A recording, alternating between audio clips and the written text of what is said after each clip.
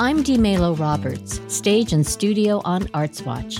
Well, it's a snow day here, and with me to talk about what's happening with the snow and the ice and all the weird weather that we've been having, as well as trying to do art during all the weird weather, is Oregon Children's Theater's artistic director, Jenn Hartmann Luck. Hey, welcome to Stage and Studio, Jenn. Thanks, Deme. How are you? I'm doing well. I bet it's been a crazy time for you. You were about to open Goodnight Moon last weekend, and you were about to open The Lightning Thief this weekend as well. And then all this weather happened, which is not totally unusual, but it is a bit of a challenge here in Oregon. Give us an update on how OCT has pivoted and how you've pivoted during all this snow and ice that we've been experiencing. Yeah, Mother Nature chose a big week for us. But honestly, with the incredibly professional team that we have at Oregon Children's Theater, everybody has just been on their toes. Our production team is exceptional, and everybody has just been, going day by day. When it is safe to make some decisions with rehearsals, we've gone forward. We did have to cancel our invited dress rehearsal on Saturday, as well as both of our public performances of Goodnight Moon on Sunday. We are postponing the opening of our student matinees, which we're going to start tomorrow as schools are starting to announce their closures. So, we are being flexible. And of course, while presenting great work to the community is so important to us, safety is number one for our crew, our staff, our actors, and most importantly, our audiences. So, we are just going day by day right now. And Lightning Thief is loading into the Newmark Theater as we speak. So hopefully we'll be able to sneak in, get some good work done in there, and then come back after the ice storm. We're just day by day right now.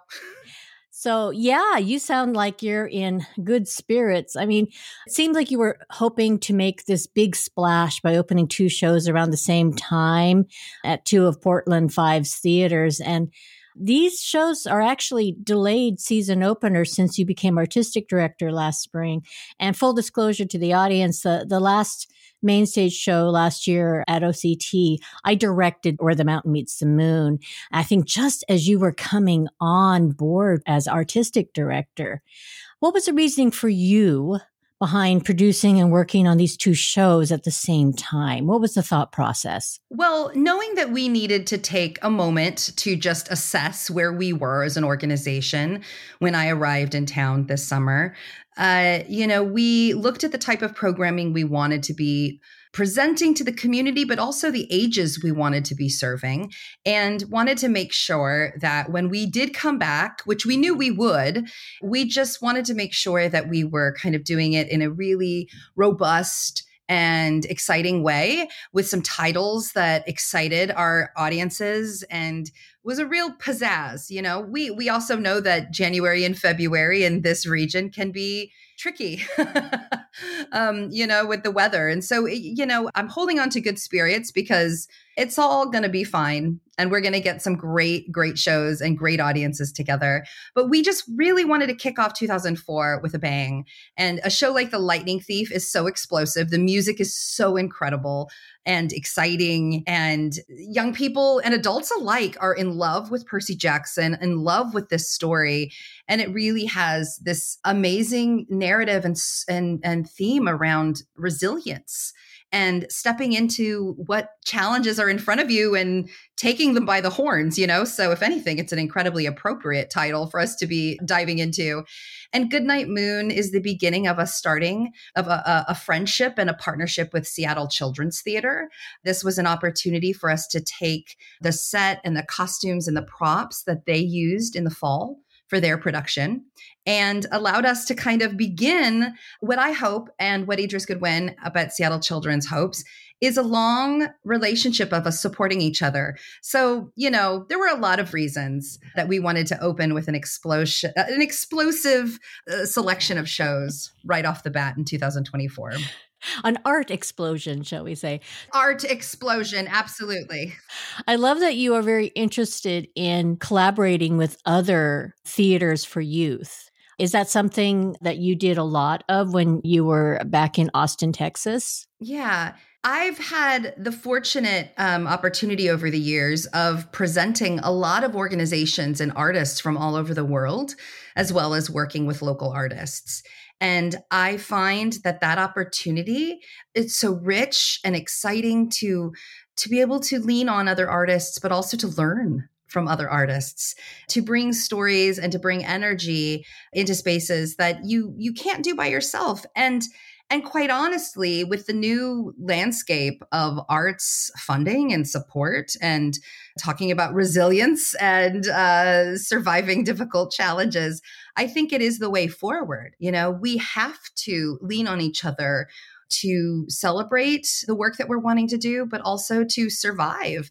And I don't mean that in any sort of kind of dramatic sense, but I do think that the way certainly the field of theater for young audiences is going to thrive into the future is this hodgepodge of producing your own work, partnering with organizations outside of your community, certainly regions of the country like Seattle and Portland being able to come together and lift both of us up at the same time, you know, provide examples of how regions can support each other and keep moving forward. So I have always been interested in collaboration, absolutely. And I think it is the way forward for many organizations. It kind of in this new climate, you know, kind of where we're going. It's interesting you said, I want to follow up on what you said about the fundraising climate, this new climate. What specifically are you talking about? Was it easier to fundraise in Austin versus here in Portland, or what are you comparing? Well, I think that there's a couple things, you know, based off of what we've learned after the pandemic and just the shifts and changes in the way our audiences are coming together, what people are spending their money on versus what they're not spending their money on, seeing the changes in behavior around ticket buying, and that's across the sector, you know, just I keep marveling at how people are spending thousands and thousands of dollars to see their favorite pop stars and their favorite sporting events.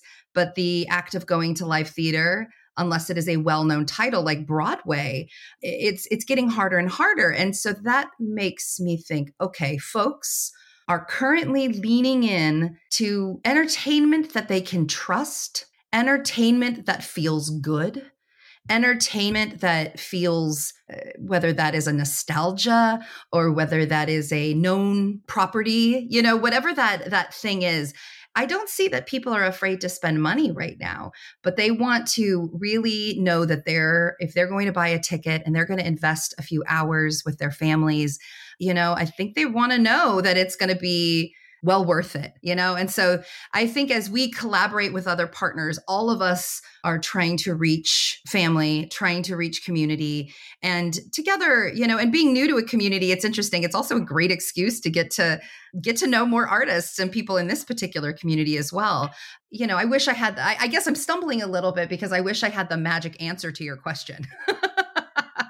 Of, you know, why is fundraising more difficult now? Why are ticket sales lower than they've been in the past? And this is kind of in that global sense of our business, you know, we're going to keep working or keep our heads up and keep serving the youth and families in our communities, you know? I guess my question was more of a comparison to other places that you've worked at. From talking with Idris at Seattle Children's Theater, is that the same there as well? I think that they have their own different challenges. Some titles that they've presented have been a huge success, and some titles have had challenges. I think that has always been true. Texas surprisingly has really great arts support and arts funding. It's a slightly different model than what we have here in the state of Oregon and in Portland. So I am learning a new system for sure that is complicated and sticky. You know, we heavily relied on foundation support in my roles in the past, of course.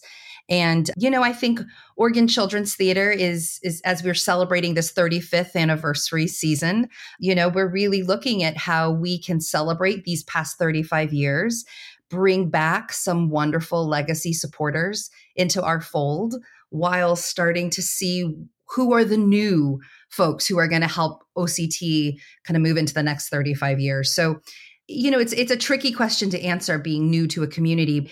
And coming in these particular times, post pandemic, post almost recession, this is just a weird time, right? We're learning as we go, I think. And I probably speak for so many of our colleagues in the business right now. We are learning on the job right now. Yeah, because it's a different challenge all the time, isn't it? My experience, having lived in Oregon since I was 10 years old, but running an arts organization since 1991, is that historically funding for the arts in Oregon is lower than most of the states in this country. So the support is not there as it is in other communities. So that's what I No, was alluding to, and it was how that compares surprising. for you. Definitely. I mean, I think I was actually a bit surprised. It was not something that I researched, quite frankly, before coming to the community. I really focused my time looking at OCT, looking at the community, certainly looking at the community for my family. But coming from a state like Texas, which has so many complications when you're trying to live inside education, arts, work for youth and families, I mean, the hurdles are vast and challenging and frustrating, to say the least. But the funding for the arts, Austin actually even is sort of on the low end of a lot of that, because you see even greater support for the arts in cities like Dallas and Houston and even San Antonio. But still, there is a support and an understanding of how critical the arts are for culture in the state of Texas. I was in New York City before that, in Los Angeles before that. So I've been in some towns that really gave a lot of money to the arts, for sure. But, I see Oregon as a really unique space, and I'm excited to meet the families and understand the folks who do contribute and the foundations who do support, and really learning a new place. And that's kind of all of the pieces of that puzzle. And I think at its core, the community and the foundations and all of the means that support the work we do, they rise up when the organizations are able to rise up and really communicate our impact on community, and I think arts education is at a moment that we have to be really clear with why we need to exist. And I've been saying this a lot lately, theater for young audiences is really fun, and it's a joy, and it can be just such a blast, and it's a critical need. Our young people are suffering and they are struggling.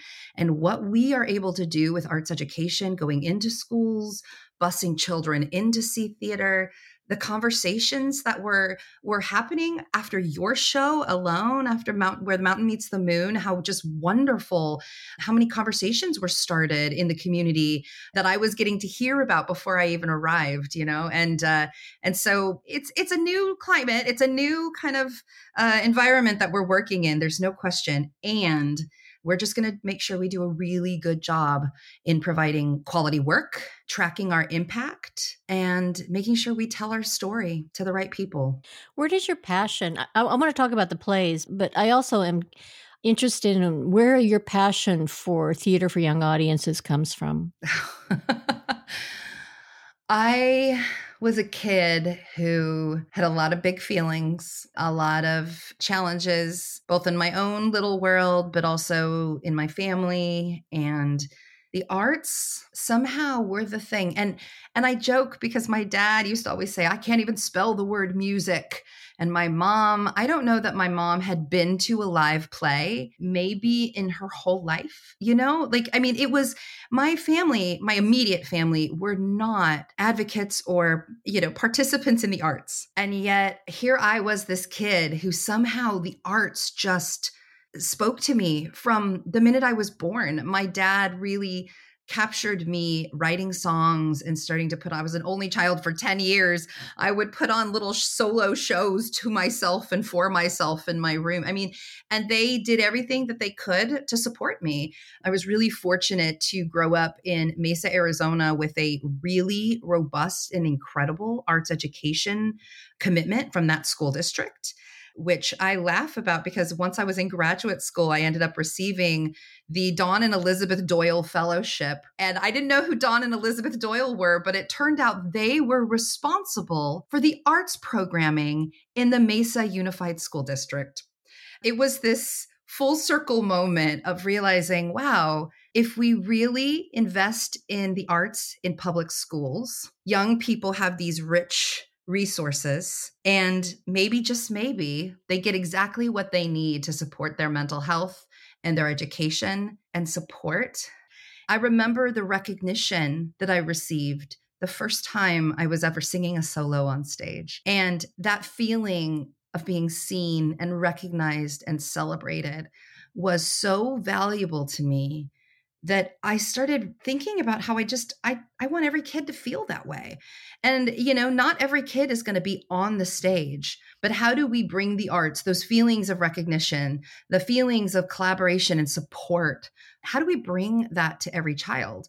I say this a lot, that the arts and arts education, it's my politics. It's my core belief system. It is when I think of some of the very difficult and incredibly heartbreaking things that keep happening in our world, across the globe, the things that happen to children, things are being done by children. I sit there and I sit in this space of hoping that maybe someday the arts will help us navigate these difficult stories, these difficult times, to connect with community and to provide resources. Sometimes I feel like I'm acting very Pollyanna about it, but I really believe it. I really believe that the arts have power that way.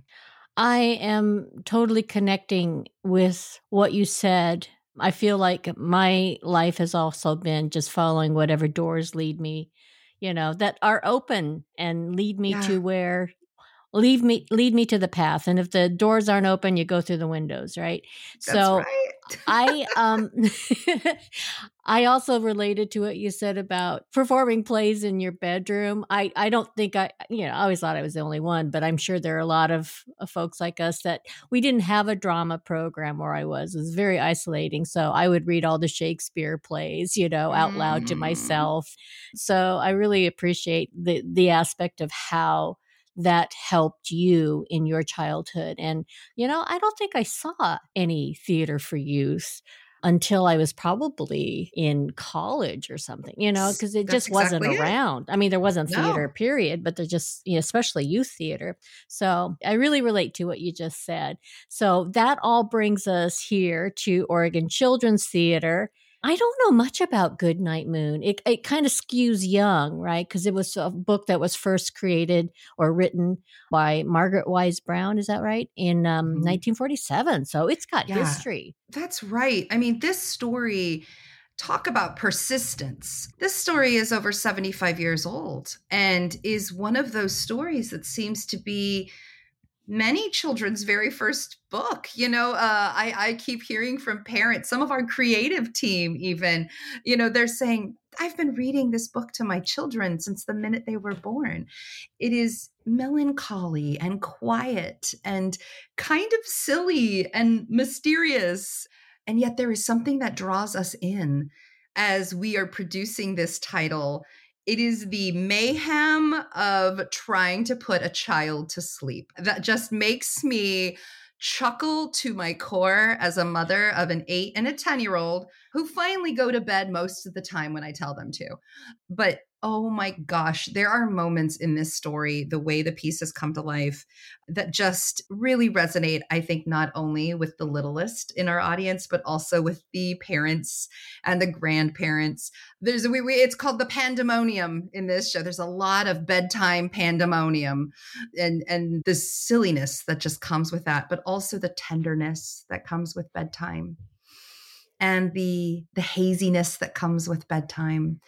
And then just this recognition of one's environment is also just so fascinating. This little bunny who is saying goodnight to the mittens and saying goodnight to the chairs and saying goodnight to the balloon and saying goodnight to the moon. And just how we as young people, it's one of the aspects of childhood that I just love celebrating is that everything and anything is possible. We can find friends everywhere we look. And it is just quite delightful. And so this is the type of work that we need right now more than ever, work that just allows us to cuddle up with our littles and just love on them and focus on what's important. So and the set is stunning. The work that Seattle Children's Theater did. This is a design that they've used many times over the years. This work also was directed again by Linda Hartzell, who was the original director of that work many, many years ago.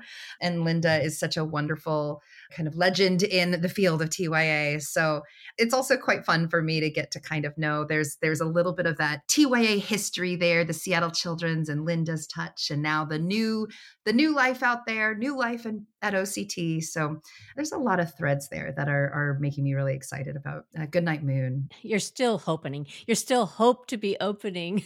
I like that, hoping. Hoping. For I'm going to lean into that, Dime. I like that, hoping. We're going to hoping this weekend. Oh. That's right. Hoping this weekend. Is that happening? So here's our plan. The weather gods willing, and then we will kind of officially open our weekend shows on Saturday and Sunday. So day by day right now, right? Yeah, it's hard. Luckily the community understands, everybody understands. And I think artists, producers, and audiences alike are just getting a little more flexible, which I'll call a win. One of the small gifts of what we've gone through over the past 4 or 5 years is realizing that our safety and our health and our well-being is most important.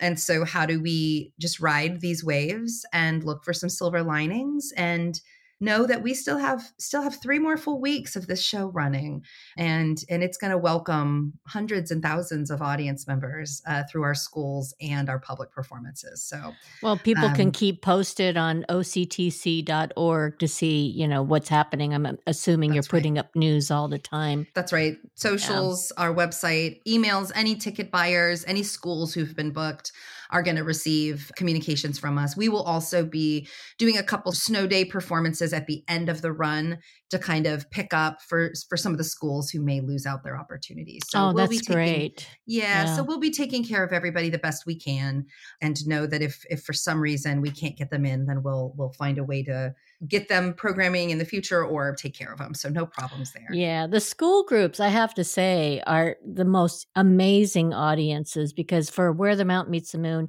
I think all the actors, after the first week of school matinees, when they went to regular shows, they were like a little bit disappointed because the audience was less responsive. I went to one school matinee and they were so into everything and cheering and applauding and responding vocally. And it's hard to go back to just an ordinary audience after that.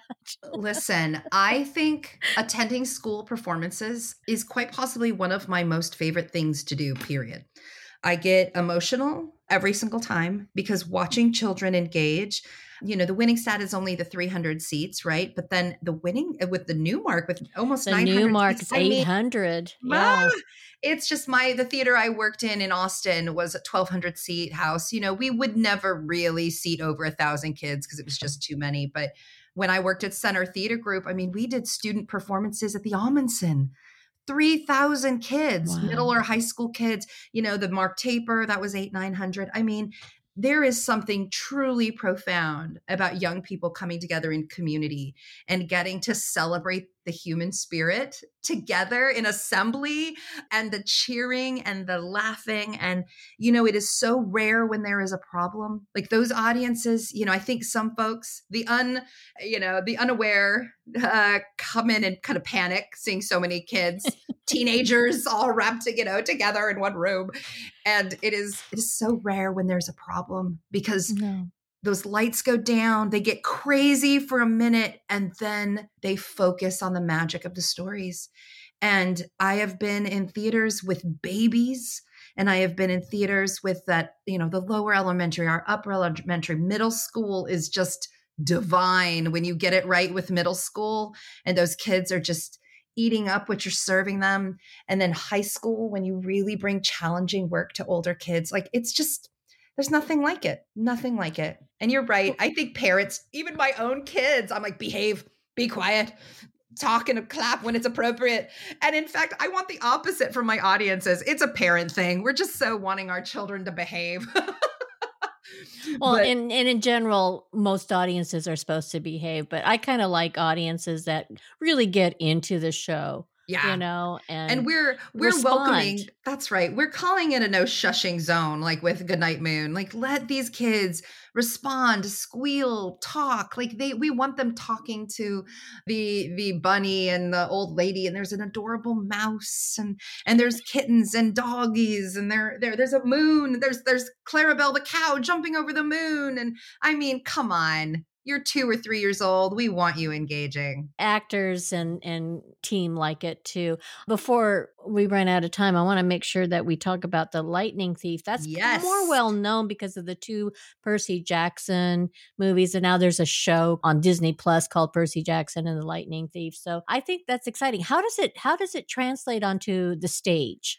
Yeah. So the source material is actually the novels by Rick Riordan. So those began as very, very successful and beloved characters in the books.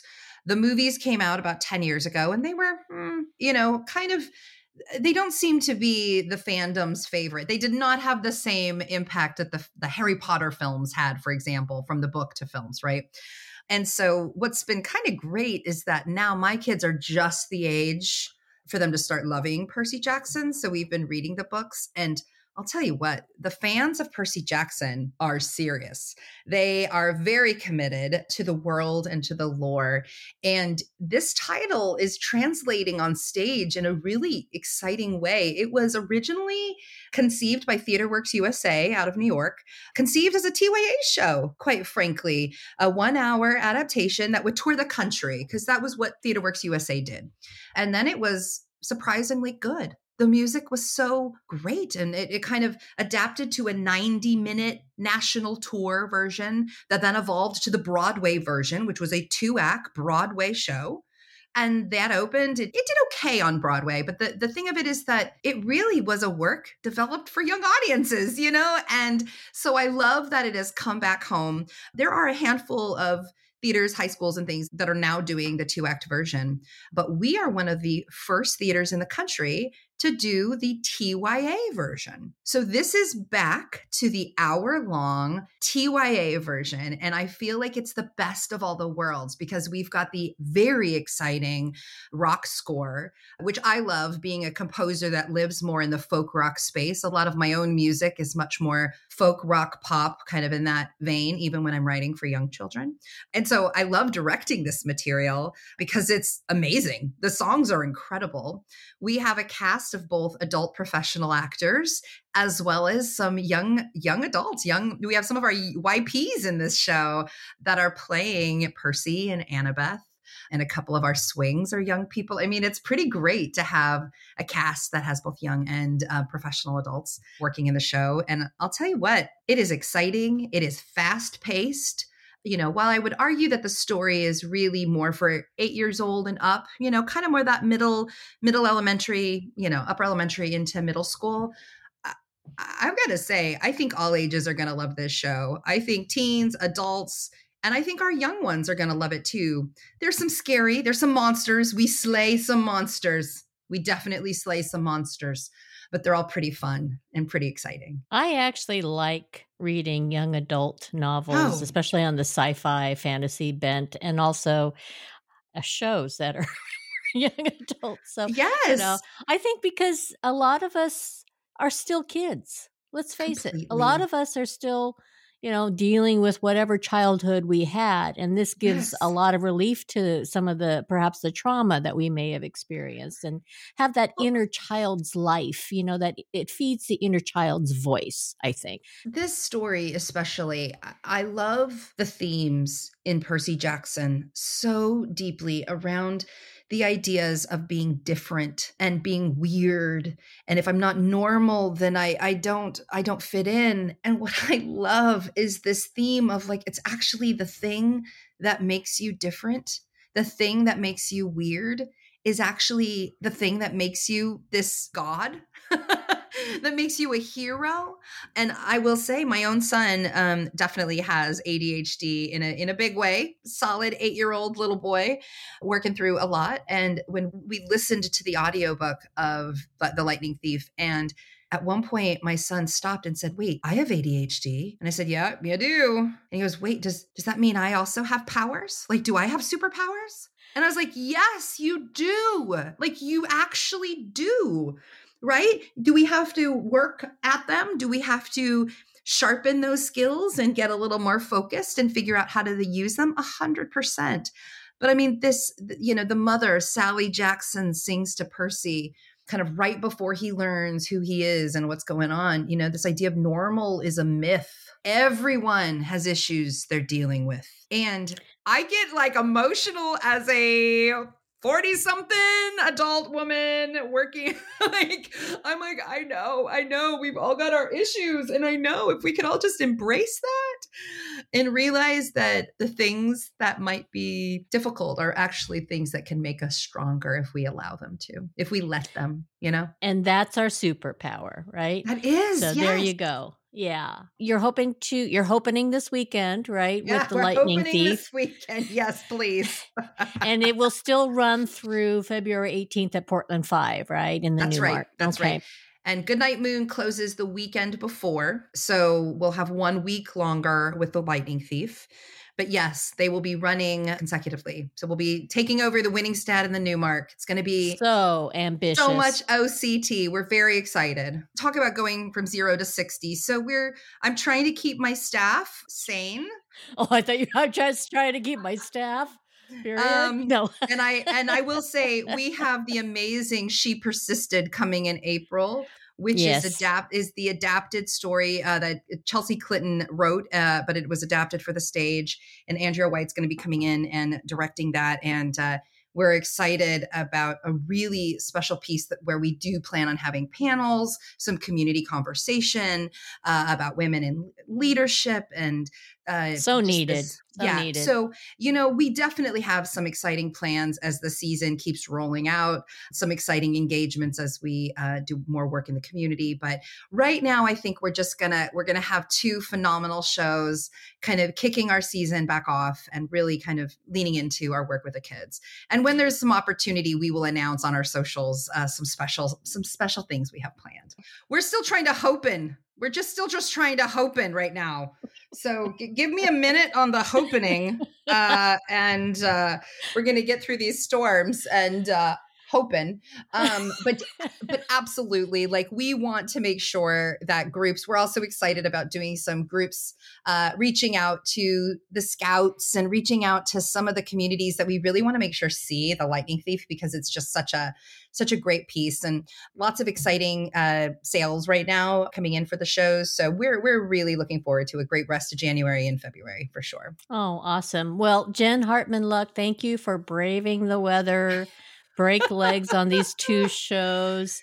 And thank you for coming up with a new hybrid word for us. Listen, yeah, who knew? We are hopening this weekend. It's so great to talk with you. You can find links to Oregon Children's Theater at stageandstudio.org or orartswatch.org. Their website is octc.org. That's it for Stage and Studio on Arts Watch. We're going now with a song from one of the shows at OCT. Guess which one it is? Till the next conversation, I'm D. Malo Roberts.